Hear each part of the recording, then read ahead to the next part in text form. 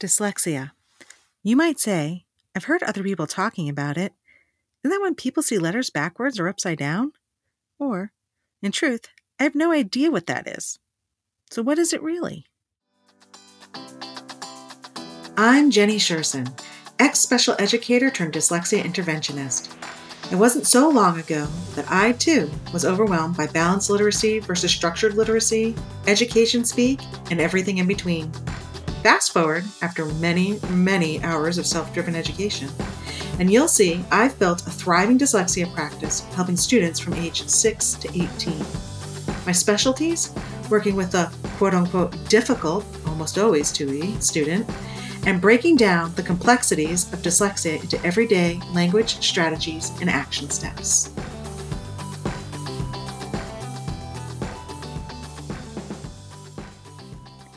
Dyslexia is one of those disabilities that hides right out in the open.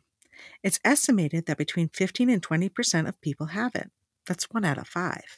In fact, it's so prevalent that 33% of students with an IEP have a primary eligibility, a specific learning disability, SLD. SLD is the umbrella category for dyslexia. This does not include the students who receive accommodations for their dyslexia under a 504.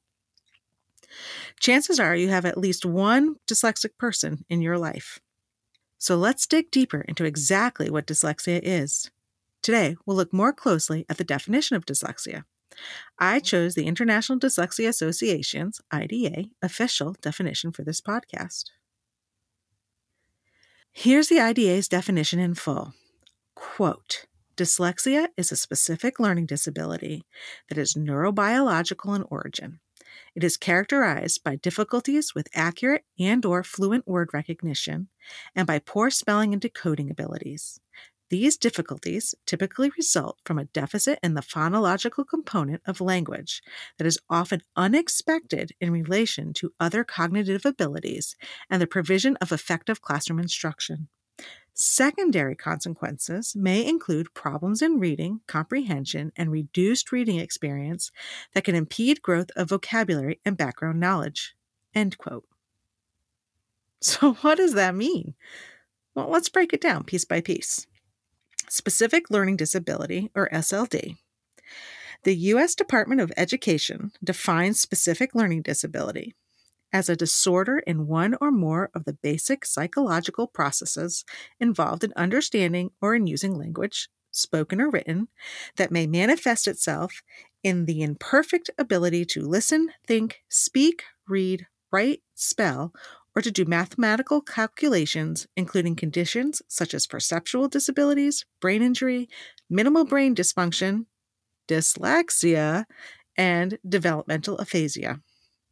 Specific learning disability does not include learning problems that are primarily the result of visual, hearing, or motor disabilities, of intellectual disability, of emotional disturbance, or of environmental, cultural, or economic disadvantage.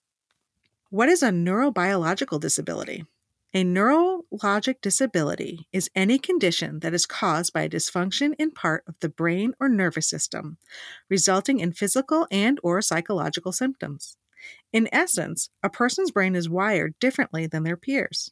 They see and process information differently. The next part of the definition, quote, accurate and/or fluent word recognition and by poor spelling and decoding abilities, end quote, is fairly self-explanatory. A person with dyslexia struggles with both the input and output of written language. Then we come to, quote, a deficit in the phonological component of language, unquote. Here, the writers of the definition are talking about a person's ability to hear, process, and manipulate sounds on their own in relation to letters or letter patterns, otherwise known as graphemes. Okay, let's keep going. The next section reads, quote, often unexpected in relation to other cognitive abilities and the provision of effective classroom instruction, end quote. This refers to the fact that people with dyslexia are usually intelligent, verbally skilled, and have oral comprehension or connection-making skills well above their reading skills, and, air quotes, effective classroom instruction has been ineffectual. When a person struggles to read, some of the, quote, secondary consequences may include problems in reading comprehension and reduced reading experience that can impede growth of vocabulary and background knowledge, end quote. People who struggle with written language work so hard to decode the individual words, by the time they get to the end of a sentence or paragraph, they are no longer able to put all the pieces together. Their brain is too tired to connect the individual words into a string of phrases and sentences, which in turn hampers their ability to comprehend what they just read. In short, the less you read, the less words and ideas you are exposed to. This also has an effect on your overall comprehension. If you haven't been exposed to an idea or a larger vocabulary, you're limited to how deeply you can connect to and understand the words in front of you. So let's recap. Dyslexia is a neurological disability that unexpectedly affects a person's ability to process written language. This is typically due to a difficulty with connecting and understanding sound or letter combinations, which can lead to problems with reading comprehension, limited vocabulary, and limited background knowledge. Great! Now you know and have an understanding of what dyslexia is. But what does it look like in the real world? In our next episode, we'll explore the different signs and behaviors related to dyslexia. I hope you enjoyed this episode of Literacy Untangled. If you loved this episode as much as I did, head on over and rate and subscribe so you never miss an episode.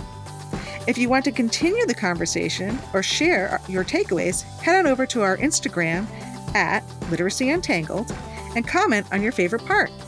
I can't wait to hang out with you again soon. Bye!